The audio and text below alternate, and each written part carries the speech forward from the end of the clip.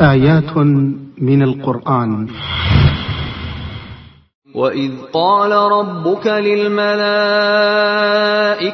إِنِّي جَاعِلٌ فِي الْأَرْضِ خَلِيفَةً قَالُوا أَتَجْعَلُ فِيهَا مَن يُفْسِدُ فِيهَا وَيَسْفِكُ الدِّمَاءَ وَنَحْنُ نُسَبِّحُ بِحَمْدِكَ وَنُقَدِّسُ لَكَ قال إني أعلم ما لا تعلمون. آيات من القرآن. Assalamualaikum warahmatullahi wabarakatuh. Innal hamdalillah nahmaduhu wa nasta'inuhu wa nastaghfiruh wa na'udzu billahi min shururi anfusina wa min sayyiati a'malina. Man yahdihillahu fala mudhillalah wa man yudlil fala hadiyalah. Asyhadu an la ilaha illallah wahdahu la syarikalah wa asyhadu anna Muhammadan abduhu wa rasuluh. Ya ayyuhalladzina amanu taqullaha haqqa tuqatih wa la tamutunna illa wa antum muslimun.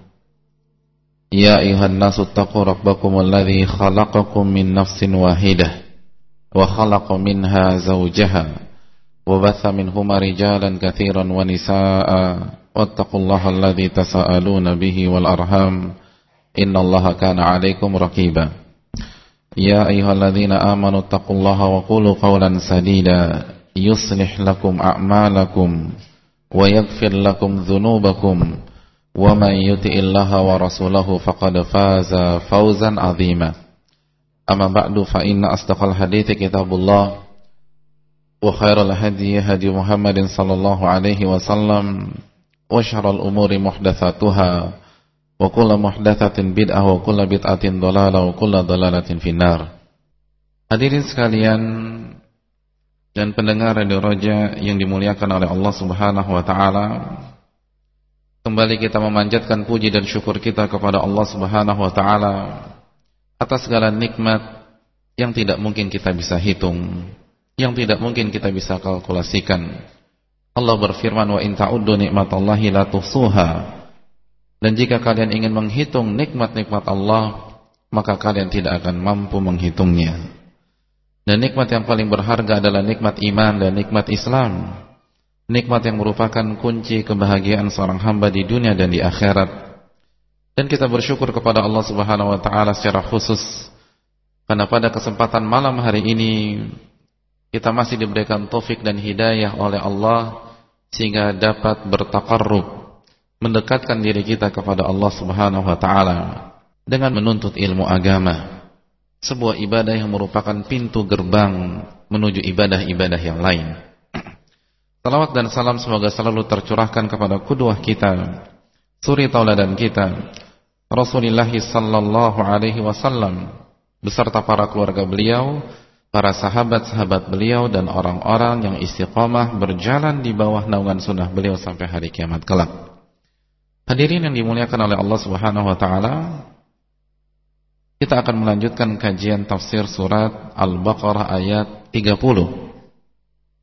Dan pada pertemuan yang lalu kita telah menjelaskan sebuah faedah bahwa bolehnya menyebutkan nikmat Allah yang Allah anugerahkan kepada kita selama tidak ada niat dan tidak bertujuan untuk membanggakan diri, selama tidak punya niat untuk sombong, tidak punya niat untuk ujub, tidak punya niat untuk riya, agar orang mengetahui dan memuji perbuatan kita. Tidak ada niat untuk sum'ah, memperdengarkan amalan atau karunia Allah tersebut sehingga orang memuji kita. Dan kita telah jelaskan pendalilannya. Bagaimana cara pendalilannya jemaah sekalian? Dari mana kita ambil faedah ini? Dan faedah ini sekali lagi dijelaskan oleh Al-Imam Muhammad bin Shalih Al-Utsaimin dalam kitab tafsirnya. Pertanyaannya, dari redaksi manakah dalam ayat ini yang menjadi dalil dari faedah yang sangat berharga ini. Dari mana? Semuanya enggak datang ya pekan lalu. Iya, dari perkataan malaikat wa nahnu nusabbihu bihamdika wa nuqaddisu lak. Ketika malaikat menyebutkan amal soleh mereka di hadapan Allah. Saat malaikat menyebutkan ibadah mereka di hadapan Allah. Wa nahnu nusabbihu bihamdika wa nuqaddisu lak. Dan kami senantiasa bertasbih dengan memujimu dan mensucikanmu.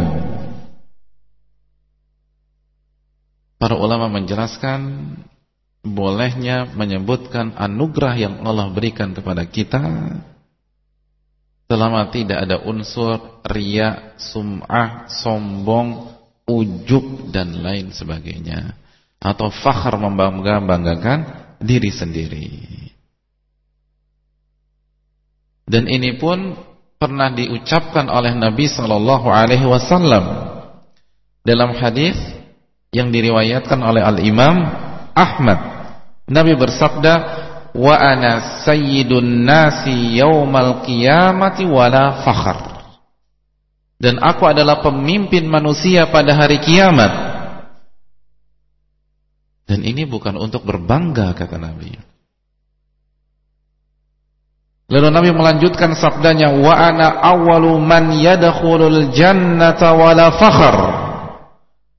Dan aku adalah orang yang pertama kali masuk surga. Dan ini bukan untuk berbangga. Nabi menyebutkan keutamaan yang Allah berikan kepada beliau. Nabi menyebutkan anugerah yang Allah limpahkan kepada beliau saat Allah menjadikan beliau sebagai pemimpin manusia pada hari kiamat, dan memberikan keistimewaan sebagai orang pertama yang masuk surga. Nabi mengucapkannya, namun bukan untuk berbangga-bangga, bukan untuk menyombongkan diri, bukan untuk riya, bukan untuk sum'ah, memperdengarkan kelebihannya agar dipuji oleh orang lain. Tidak mungkin Nabi melakukan hal seperti itu. Dan ini pun juga pernah diucapkan oleh para sahabat. Di antaranya ucapan Ka'ab bin Malik ketika beliau mengatakan, walaqad syahidtu ma'a Rasulillah sallallahu alaihi wasallam lailatal aqabah hina tawassaqna 'alal Islam. Sungguh dan sesungguhnya aku telah mengikuti atau menyaksikan atau bersama Nabi sallallahu alaihi wasallam pada malam Aqabah ketika kami berbaiat di atas Islam. Jadi aku termasuk orang yang mengikuti baiat Aqabah. Ini merupakan anugerah yang Allah berikan kepada Ka'ab bin Malik, dan beliau mengatakannya tidak untuk sombong. Dan ini pun juga dilakukan oleh sebagian para ulama. Di antaranya adalah Al-Imam Suyuti ketika beliau menulis autobiografi beliau. Jadi biografi beliau tulis sendiri. Lalu beliau berikan judul buku tersebut dengan At-Tahaddutsu bi Ni'matillah, menceritakan nikmat Allah Subhanahu wa taala terhadap diri beliau. Jadi sekali lagi, komplit ada di dalam Al-Quran, diucapkan oleh Nabi SAW, dilakukan oleh para sahabat dan para ulama kita. Dan ini pun juga dijelaskan oleh Syekh Salim bin Eid Al-Hilali ketika beliau mensyarah hadis Ka'ab bin Malik saat beliau dihajar atau diboikot oleh Nabi SAW. Sekali lagi, dengan catatan bukan untuk berbangga-bangga, bukan untuk mentazkiyah diri sendiri, artinya merekomendasi diri sendiri, menganggap suci diri sendiri. Ini tidak diperbolehkan. Karena ini masuk ke dalam firman Allah dalam surat An-Najm ayat 32, "Fala tuzakku anfusakum huwa a'lamu bimanittaqa." Maka janganlah kalian mensucikan diri-diri kalian sendiri. Maksud mensucikan di sini bukan tazkiyatun nufus, mensucikan diri dari noda-noda kemaksiatan, noda-noda kebid'ahan atau kesyirikan atau penyakit-penyakit hati. Yang dimaksud fala tuzakku anfusakum, janganlah kalian menganggap diri kalian suci. Janganlah kalian merekomendasi diri-diri kalian. Oh, saya ini kayaknya penghuni surga nih. Subhanallah. Saya sudah punya 3 kapling di surga. Saya orang bertakwa kepada Allah Subhanahu wa taala. Saya ini orang saleh. Haji sudah 15 kali dan lain sebagainya. Ini tidak diperbolehkan. Jadi jamaah sekalian rahimanillah wa iyyakum, tidak boleh menganggap suci diri sendiri atau membangga-banggakan diri sendiri. Karena tujuan kita ketika ada orang yang menyebutkan anugerah Allah, tujuannya bukan untuk diri sendiri, namun mengungkapkan rasa syukur kepada Allah Subhanahu wa taala. Karena ulama mengucapkan hal ini juga ketika mereka membahas syukur dengan lisan. Salah satu caranya adalah at-tahadduts bin ni'mah, menceritakan nikmat-nikmat Allah Subhanahu wa taala atau menyebutkan nikmat-nikmat Allah Subhanahu wa taala. Namun sekali lagi yang harus kita perhatikan, hati-hati jemaah sekalian, dan jagalah hati kita saat kita mengucapkan hal ini. Karena perbedaannya tipis atau tidak? Tipis sekali. Perbedaannya secara umum bukan terdapat pada redaksi, bukan terdapat pada kalimat yang kita ucapkan. Secara umum demikian. Walaupun kadang-kadang ada kalimat-kalimat yang ketika kita mendengar menjurus atau mengindikasikan dia ini sedang berbangga. Tapi secara umum yang membedakan itu adalah hati. Yang membedakan itu adalah niat yang ada di dalam hati seseorang. Apakah tujuannya riya, berbangga, sombong, atau tujuannya tahadduts binikmah. Jadi hati-hati dalam masalah ini. Jaga benar hati kita. Jaga benar hati kita. Karena perbedaannya sangat tipis antara orang yang menyebutkan nikmat Allah dan orang yang membangga-banggakan dirinya sendiri. Tapi kalau misalnya kita ucapkan, diperbolehkan sekali. Kita alhamdulillah saya diberikan taufik oleh Allah Subhanahu wa taala naik haji tahun lalu. Itu diperbolehkan kalau ingin tahadduts bin ni'mah. Alhamdulillah 3 bulan yang lalu saya diberikan taufik untuk mengunjungi Baitullah dalam umrah. Itu diperbolehkan. Namun sekali lagi hati-hati dengan virus-virus ketidakikhlasan. Karena perbedaannya sangat amat tipis. Dan faedah juga hadirin sekalian, kalau kita melihat ada orang membicarakan hal-hal semacam ini, jangan cepat-cepat suudzon, jangan cepat-cepat memvonis. Wah, bapak itu riya, kemarin dia menceritakan ibadah hajinya. Bapak itu sum'ah, kemarin ia menceritakan umrahnya. Bapak itu ingin pamer, kemarin ia menceritakan tentang panti asuhannya. Belum tentu, karena bisa jadi menyebutkan nikmat Allah Subhanahu wa taala. Jadi hati-hati dalam menilai seseorang, memvonis seseorang muslim,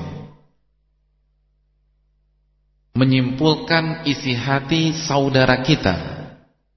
Ya lagi kita tidak tahu apa yang ada di dalam hatinya. Jangan kita simpulkan menurut pemahaman kita sendiri. Husnudzanlah dengan orang.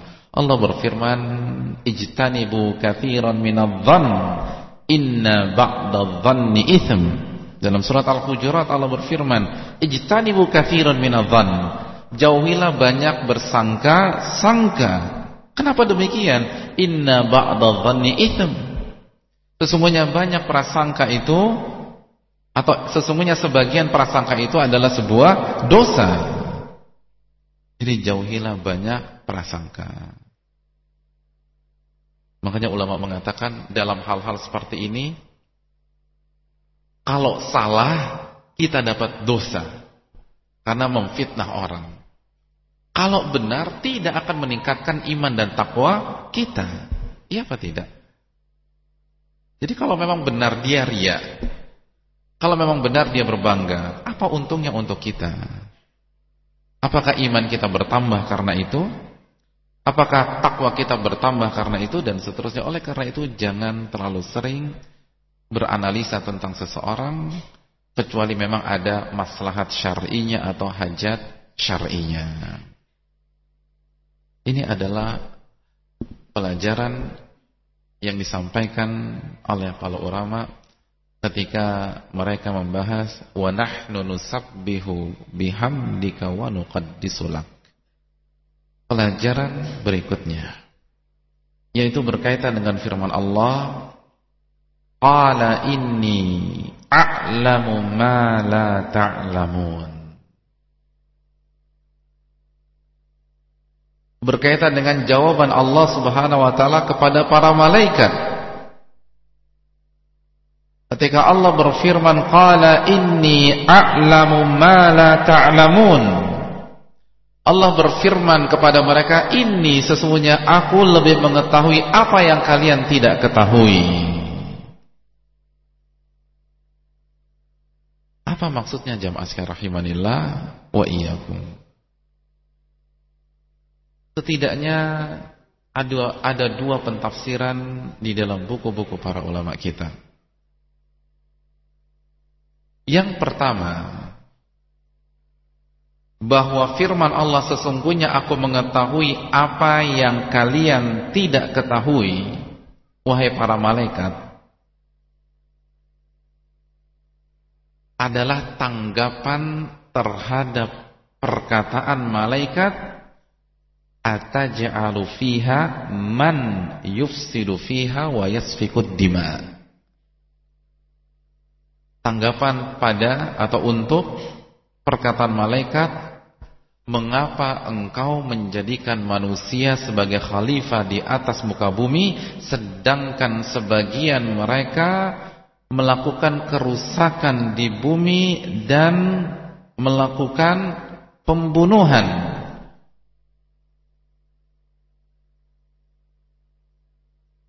Apa artinya? Jadi tanggapan untuk hal ini, apa artinya? Allah mengatakan bahwa Allah mengetahui bahwa di balik penciptaan manusia dan di balik ketetapan Allah menjadikan manusia sebagai khalifah, terdapat hikmah, terdapat kemaslahatan yang lebih besar daripada sebagian kerusakan yang kalian sebutkan di atas. Jadi hikmah, maslahat, sisi positif yang ada di balik ketetapan ini, bahwa Allah menjadikan manusia sebagai khalifah di atas muka bumi, jadi menciptakan manusia dan menjadikannya khalifah di atas muka bumi. Jadi hikmah dari hal ini itu lebih besar, lebih banyak dibanding kerusakan yang dilakukan sebagian manusia yang kalian sebutkan di atas. Kalian tidak mengetahuinya bahwa aku, kata Allah Subhanahu wa taala, akan menjadikan mereka atau di antara mereka para nabi dan rasul yang diutus di tengah-tengah mereka. Jadi akan ada nabi dan rasul. Di antara manusia ada para siddiqin, orang-orang yang jujur dan membenarkan Allah Subhanahu wa taala dan risalahnya. Di antara mereka ada para syuhada, di antara mereka ada orang-orang saleh, di antara manusia juga ada orang-orang yang taat beribadah dan menghamba kepada Allah. Di antara manusia pun juga ada para ahli zuhud, para ulama rabbaniyin yang mengamalkan ilmunya. Di antara mereka pun ada orang-orang yang khusyuk. Di antara mereka pun ada orang-orang yang mencintai Allah Subhanahu wa taala, serta orang-orang yang berittiba, mengikuti para rasul-rasul Allah di zaman masing-masing, serta berbagai macam hikmah dan maslahat lainnya yang sangat banyak dan lebih besar dibanding kerusakan yang mereka atau sebagian mereka lakukan. Inilah makna qala inni a'lamu ma la ta'lamun. Allah berfirman, sesungguhnya aku mengetahui apa yang kalian tidak ketahui, dari hikmah, maslahat, sisi positif yang besar dan lebih besar daripada kerusakan yang ditimbulkan oleh sebagian mereka. Karena di antara mereka ada yang akan menjadi nabi, ada yang akan menjadi rasul, diutus oleh Allah Subhanahu wa taala, ada yang berdakwah kepada tauhid, adanya para siddiqin, para syuhada, para salihin, orang-orang yang saleh, yang menghamba kepada Allah, yang beribadah kepada Allah Subhanahu wa taala dengan khusyuk, dengan ikhlas, dengan ittiba, mengikuti Nabi sallallahu alaihi wasallam, orang-orang yang mempelajari ilmu agama dan mengajarkannya serta mengamalkannya dan lain sebagainya. Itu pentafsiran yang pertama. Pentafsiran yang kedua, sebagaimana dijelaskan oleh Imam Ibnu Abbas, Abdullah bin Mas'ud dan yang lain, bahwa firman Allah qala inni a'lamu ma la ta'lamun itu adalah tanggapan dari perkataan malaikat wa nahnu nusabbihu bihamdika wa nuqaddisu lak. Ketika malaikat mengatakan sedangkan kami senantiasa bertasbih dan memujimu dan mensucikanmu. Maksudnya apa jemaah sekalian? Ketika para malaikat mengatakan dan kami semua senantiasa bertasbih dengan memujimu dan mensucikanmu, maka Allah berfirman, sesungguhnya aku lebih tahu apa yang kalian tidak ketahui. Yakni kalian tidak mengetahui keberadaan iblis di antara kalian semua, di mana iblis itu tidak seperti yang kalian sifatkan untuk diri kalian, karena iblis itu tidak bertasbih dengan memuji dan mensucikan aku, kata Allah Subhanahu wa taala. Jadi kalian tidak tahu di tengah-tengah kalian itu ada musuh di dalam selimut. Di tengah-tengah kalian ada iblis yang kedoknya itu belum terungkap. Jadi, dan kalian belum mengetahui hal itu. Maka Allah mengatakan, qala inni a'lamu ma la ta'lamun. Sesungguhnya aku lebih mengetahui apa yang kalian tidak ketahui.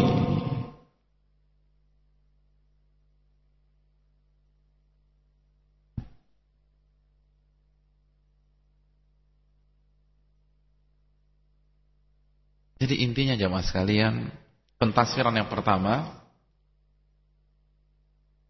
bahwa makna qala inni a'lamu ma la ta'lamun, sesungguhnya aku mengetahui apa yang kalian tidak ketahui dari hikmah dan maslahat yang lebih besar dari ketetapan Allah Subhanahu wa taala menjadikan manusia di atas muka bumi atau khalifah di atas muka bumi yang lebih besar dari kerusakan yang ditimbulkan oleh sebagian mereka.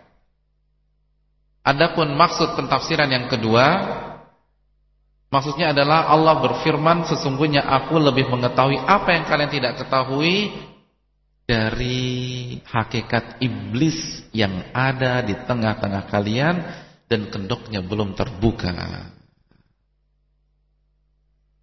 Bisa dipahami hadirin sekalian rahimanillah wa iyyakum? Dua pentafsiran ini bisa apa tidak? Bisa ya. Pertanyaannya, mana yang tepat?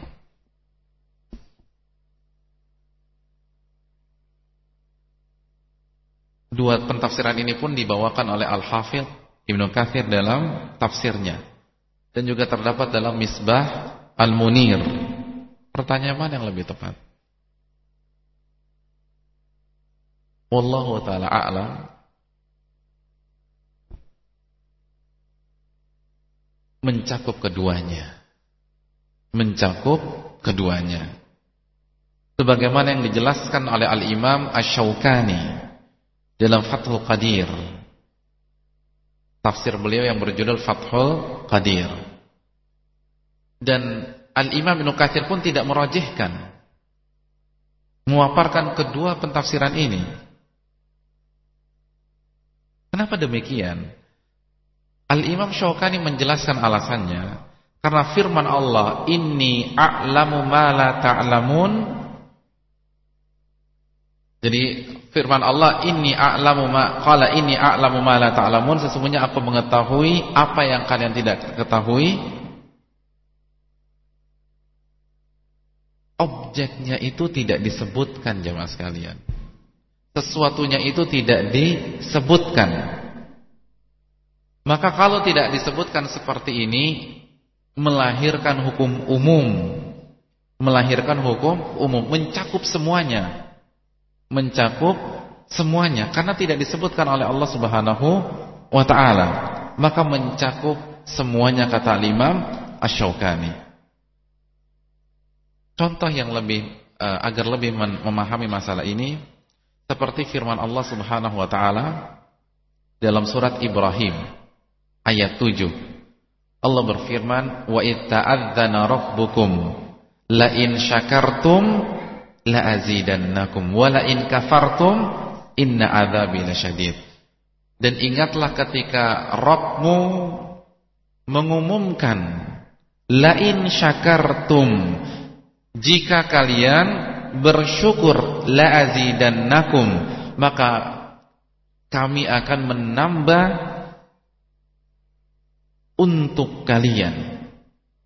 Dan apabila kalian kufur, wala in kafartum, jika kalian kufur, tidak bersyukur, inna adzabi lasyadid, sesungguhnya azabku sangat pedih. Maksud syukur di sini apa jemaah sekalian? Syukur apa? Syukur nikmat. Pertanyaannya, nikmat yang harus disyukuri disebutkan tidak dalam ayat ini? Disebutkan tidak? Tidak. Allah mengatakan, la in syakartum la azidannakum. Apabila kalian bersyukur, maka aku akan tambah nikmatku untuk kalian. Nikmatnya disebutkan tidak? Tidak disebutkan. Allah hanya mengatakan, la in syakartum. Apabila kalian bersyukur. Dalam ilmu usul fikih, ketika tidak disebutkan seperti ini, mencakup seluruh nikmat, baik nikmat dunia maupun nikmat akhirat. Karena tidak disebutkan, ini maksudnya mencakup seluruhnya. Nah, begitu juga dengan hal ini. Kita kembali kepada surat Al-Baqarah ayat 30. Allah tidak mengatakan apa yang tidak diketahui malaikat tersebut. Hal apa yang dimaksud ini menunjukkan umum, kata Al-Imam Asy-Syaukani rahimahullah. Baik hikmah dan maslahat yang lebih besar daripada kerusakan yang dibuat oleh sebagian manusia, atau hakikat iblis yang menyelinap di tengah-tengah malaikat, yang hakikatnya tidak diketahui oleh mereka.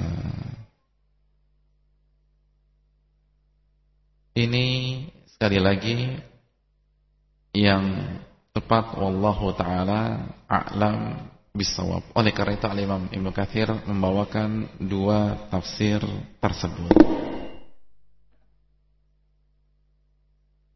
Hadirin sekalian rahimanillah wa iyyakum, setelah kita menjelaskan makna dari firman Allah qala inni a'lamu ma la ta'lamun, ada pelajaran yang sangat berharga yang harus kita ketahui.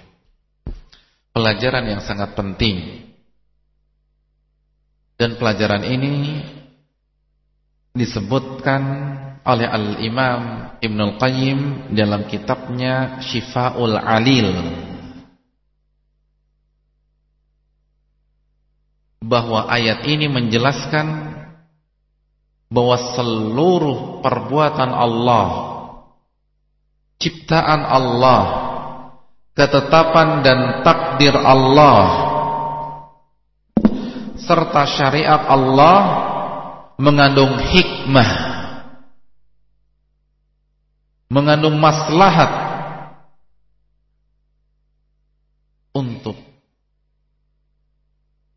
kita semua. Dari ketetapan Allah, ciptaan Allah, takdir Allah, ketentuan Allah, syariat Allah mengandung hikmah dan maslahat yang besar. Ini dijelaskan oleh Imam Ibnul Qayyim rahimahullah. Dari mana pendalilannya? Dari mana pendalilannya? Al-Imam Ibnul Qayyim menjelaskan pendalilannya saat malaikat bertanya mengapa Allah menjadikan manusia sebagai khalifah di muka bumi, sedangkan sebagian manusia melakukan pengkerusakan, kemaksiatan dan pembunuhan di atas muka bumi. Dan bagi malaikat hal ini secara kasat mata bertentangan dengan hikmah Allah, secara kasat mata. Sedangkan mereka mengetahui bahwa Allah tidak mungkin melakukan sesuatu kecuali ada hikmahnya, ada maslahat besarnya. Oleh karena itu mereka menanyakan hal itu kepada Allah Subhanahu wa ta'ala. Jadi secara zahir kata Ibnul Qayyim ini munafinil hikmah. Ini tidak sesuai dengan hikmah. Tidak sesuai dengan hikmah. Allah menciptakan makhluk dan sebagian mereka melakukan kerusakan. Ini tidak sesuai dengan hikmah. Secara kasat mata, sesuai dengan ilmu yang mereka miliki. Oleh karena itu para malaikat bertanya tentang hikmah di balik ketetapan Allah tersebut, yaitu menjadikan manusia sebagai khalifah di muka bumi kepada Allah. Dan Allah menjawabnya dengan mengatakan qala inni a'lamu ma la ta'lamun. Allah mengatakan bahwa Allah lebih tahu dari apa yang mereka ketahui. Maksudnya apa? Seperti pentafsiran yang pertama, bahwa dalam ketetapan Allah ini terdapat hikmah dan maslahat yang sangat besar dan lebih besar dari kemungkaran yang dilakukan dan diperbuat oleh sebagian manusia.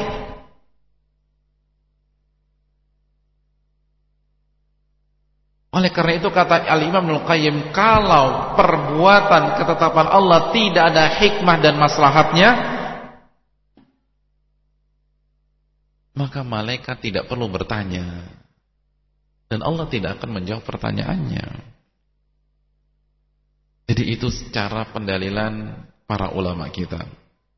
Al-Imam Ibnul Qayyim dalam kitabnya Syifa'ul Alil. Karena ketika malaikat melihat ketetapan Allah sebagai menjadikan manusia sebagai khalifah dan sebagian mereka melakukan kerusakan, mereka melihat secara kasat mata ini tidak sesuai dengan hikmah. Karena mereka paham benar Allah kalau menetapkan sesuatu pasti ada hikmahnya, pasti ada maslahatnya. Oleh karena itu mereka mengangkat pertanyaan ini. Kan kita sudah jelaskan bahwa pertanyaan mereka bukan karena hasad kepada manusia, bukan karena iri kepada manusia, bukan untuk membantah ketetapan Allah, bukan karena tidak terima, namun apa? Bertanya tentang hikmah di balik ketetapan Allah menjadikan manusia sebagai khalifah. Jadi ini pelajaran yang sangat penting. Ayat ini menjelaskan bahwa setiap ketetapan Allah ada hikmahnya, walaupun saat kita melihat persoalan itu, ketetapan itu, kejadian itu dengan ilmu kita yang sangat sedikit, analisa kita yang sangat rendah, tidak sesuai dengan hikmah. Namun yakinlah itu ada hikmahnya. Dan masalah hikmah ini adalah masalah yang sangat penting jamaah sekalian, rahimanillah wa iyyakum. Masalah yang sangat penting. Bahkan Al-Imam Ibnul Qayyim menjelaskan dalam kitabnya Miftah Daris Sa'adah dengan mengatakan wa hadhihi min ajalli masailit tauhid al-muta'alliqati bil khalqi wal amri bil syar'i wal qadar. Masalah hikmah ini, masalah hikmah yang terkandung di balik sebuah takdir, sebuah ketetapan, sebuah syariat, ini adalah salah satu masalah-masalah yang paling penting dalam masalah-masalah tauhid yang berkaitan dengan penciptaan, berkaitan dengan syariat, dan berkaitan dengan takdir. Ini masalah yang sangat penting jamaah sekalian rahimanillah wa iyyakum. Dan masalah hikmah ini adalah salah satu masalah yang menjadi pembeda antara ahlu sunnah dan kelompok-kelompok yang menyimpang dari kebenaran, seperti Mu'tazilah, seperti Jahmiyah, seperti Asy'ariyah. Mereka menolak hikmah, walaupun ada perinciannya. Seperti Mu'tazilah tidak secara mutlak. Intinya bahwa masalah ini, masalah hikmah adalah salah satu masalah pembeda antara al-haq dan al-batil. Dan ini masalah penting. Min ajalli masaili tauhid, kata Imam Ibnul Qayyim. Salah satu masalah-masalah tauhid yang paling penting, yang paling mulia, yang berkaitan dengan takdir, yang berkaitan dengan penciptaan al-khalq, yang berkaitan dengan syariat. Bahkan Ibnul Qayyim dalam kitabnya Syifa'ul Alil menyebutkan 22 sisi pendalilan bahwa Allah tidaklah menciptakan, menetapkan, mensyariatkan sesuatu kecuali di dalamnya ada hikmah dan maslahat yang besar. 22 sisi pendalilan, bukan 22 dalil ya, sisi pendalilan. Jadi satu sisi itu dalilnya bisa lebih dari satu. 22 sisi pendalilan dalam kitabnya Syifa'ul Alil. Menyembuhkan orang sakit dalam masalah ini, masalah takdir, masalah hikmah, dalam masalah dan seterusnya. Oleh karena itu, ini pelajaran yang sangat penting jamaah sekalian rahimanillah wa iyyakum. Karena ini berkaitan dengan akidah kita. Ini masalah prinsip bahwa Allah menciptakan sesuatu pasti ada hikmahnya. Allah mentakdirkan sesuatu pasti ada hikmahnya. Bagaimana tidak? Bukankah salah satu nama Allah adalah Al-Hakim, zat yang maha bijaksana. Dari kata-kata hikmah. Bahkan kata ini atau nama ini Al-Hakim diperkenalkan oleh Allah, disebutkan oleh Allah dalam Al-Quran sebanyak berapa kali? Ada yang pernah hitung tidak? Berapa kali? Berapa kali jawab sekalian? 94 kali. 94 kali. Hampir 100 kali disebutkan oleh Allah Subhanahu wa ta'ala. Subhanallah. Benar apa tidak? Ada yang sudah membuktikannya? Kalau tidak percaya, hitung sendiri. Di antaranya misalnya Allah mengatakan wallahu azizun hakim. Dalam surat Al-Baqarah ayat 228 Allah mengatakan, dan Allah azizun hakim, zat yang maha aziz, izzah, maha mulia dan maha bijaksana. Wallahu alimun hakim. Dalam surat An-Nisa ayat 26 Allah mengatakan, dan Allah alimun hakim, zat yang maha mengetahui dan maha bijaksana, dan lain sebagainya. 94 kali Allah memperkenalkan namanya Al-Hakim. Dan salah satu makna dari Al-Hakim adalah setiap ketetapan, setiap takdir, setiap syariat, setiap hukum, setiap perintah atau larangan yang Allah berikan, pastilah ada hikmahnya, pastilah ada maslahatnya. Itu tidak perlu diragukan lagi. Hanya saja ada yang diketahui oleh manusia dan ada yang tidak diketahui oleh manusia. Ini yang membedakannya. Ada yang diketahui oleh manusia dan ada yang tidak diketahui oleh manusia. Saat kita tidak tahu apa hikmahnya, bukan berarti hikmah itu tidak ada. Para ulama sering mengatakan hal ini. Kata para ulama, adamul ilmi bisyai' la yastalzimul ilma bil adam. Ketidaktahuan kita terhadap sesuatu bukan berarti secara otomatis hal itu tidak ada. Hal itu tidak ada. Misalnya ada orang desa, ada orang yang tinggal di hutan. Ia tidak tahu ada alat komunikasi yang bernama iPhone, BlackBerry, dan lain sebagainya. Ketika ditanya, pernah mendengar nama benda yang namanya BlackBerry? Tidak. Oh, saya tidak tahu itu. Ketika orang yang dari hutan tidak tahu ada alat komunikasi yang namanya BlackBerry, bukan berarti BlackBerry itu tidak ada. Kan begitu jamaah sekalian. Jadi jangan gara-gara Anda tidak tahu ada alat komunikasi namanya BlackBerry, lalu Anda coret BlackBerry dari muka bumi ini. Ini kan gak tepat.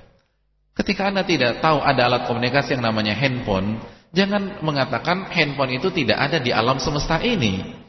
Itu diketahui orang banyak, Anda saja yang tidak tahu. Kan begitu. Nah begitu juga ada masalahnya. Ketika kita tidak tahu sebuah hikmah, bukan berarti hikmah itu tidak ada. Allah yang pastikan. Dalam banyak dalil, dalam ayat ini, qala ini a'lamu ma la ta'lamun. Sesungguhnya aku mengetahui apa yang kalian tidak ketahui dari hikmah dan maslahat itu semua. Ini yang perlu diperhatikan hadirin rahimanillah wa iyyakum. Jangan kita menolak sebuah hikmah, sebuah takdir karena kita tidak tahu hikmahnya. Ini saja yang bisa disampaikan. Mohon maaf atas segalanya. Dan sekali lagi kita akan lanjutkan. Kita akan jelaskan bahwa pelajaran terakhir ini itu sangat berguna dalam kehidupan kita sehari-hari. Dan ini fungsinya mempelajari tafsir Al-Quran. Tidak hanya teori saja, namun kita berusaha mengimplementasikannya dalam kehidupan sehari-hari. Ini saja yang bisa disampaikan. Kita tutup dengan doa kafaratul majlis. Subhanakallahumma bihamdik, asyhadu an la ilaha illa anta, astaghfiruka wa atubu ilaik. Assalamualaikum warahmatullahi wabarakatuh. آيات من القرآن. وَإِذْ قَالَ رَبُّكَ لِلْمَلَائِكَةِ إِنِّي جَاعِلٌ فِي الْأَرْضِ خَلِيفَةً قَالُوا أَتَجْعَلُ فِيهَا مَن يُفْسِدُ فِيهَا وَيَسْفِكُ الدِّمَاءَ وَنَحْنُ نُسَبِّحُ بِحَمْدِكَ وَنُقَدِّسُ لَكَ قال إني أعلم ما لا تعلمون. آيات من القرآن.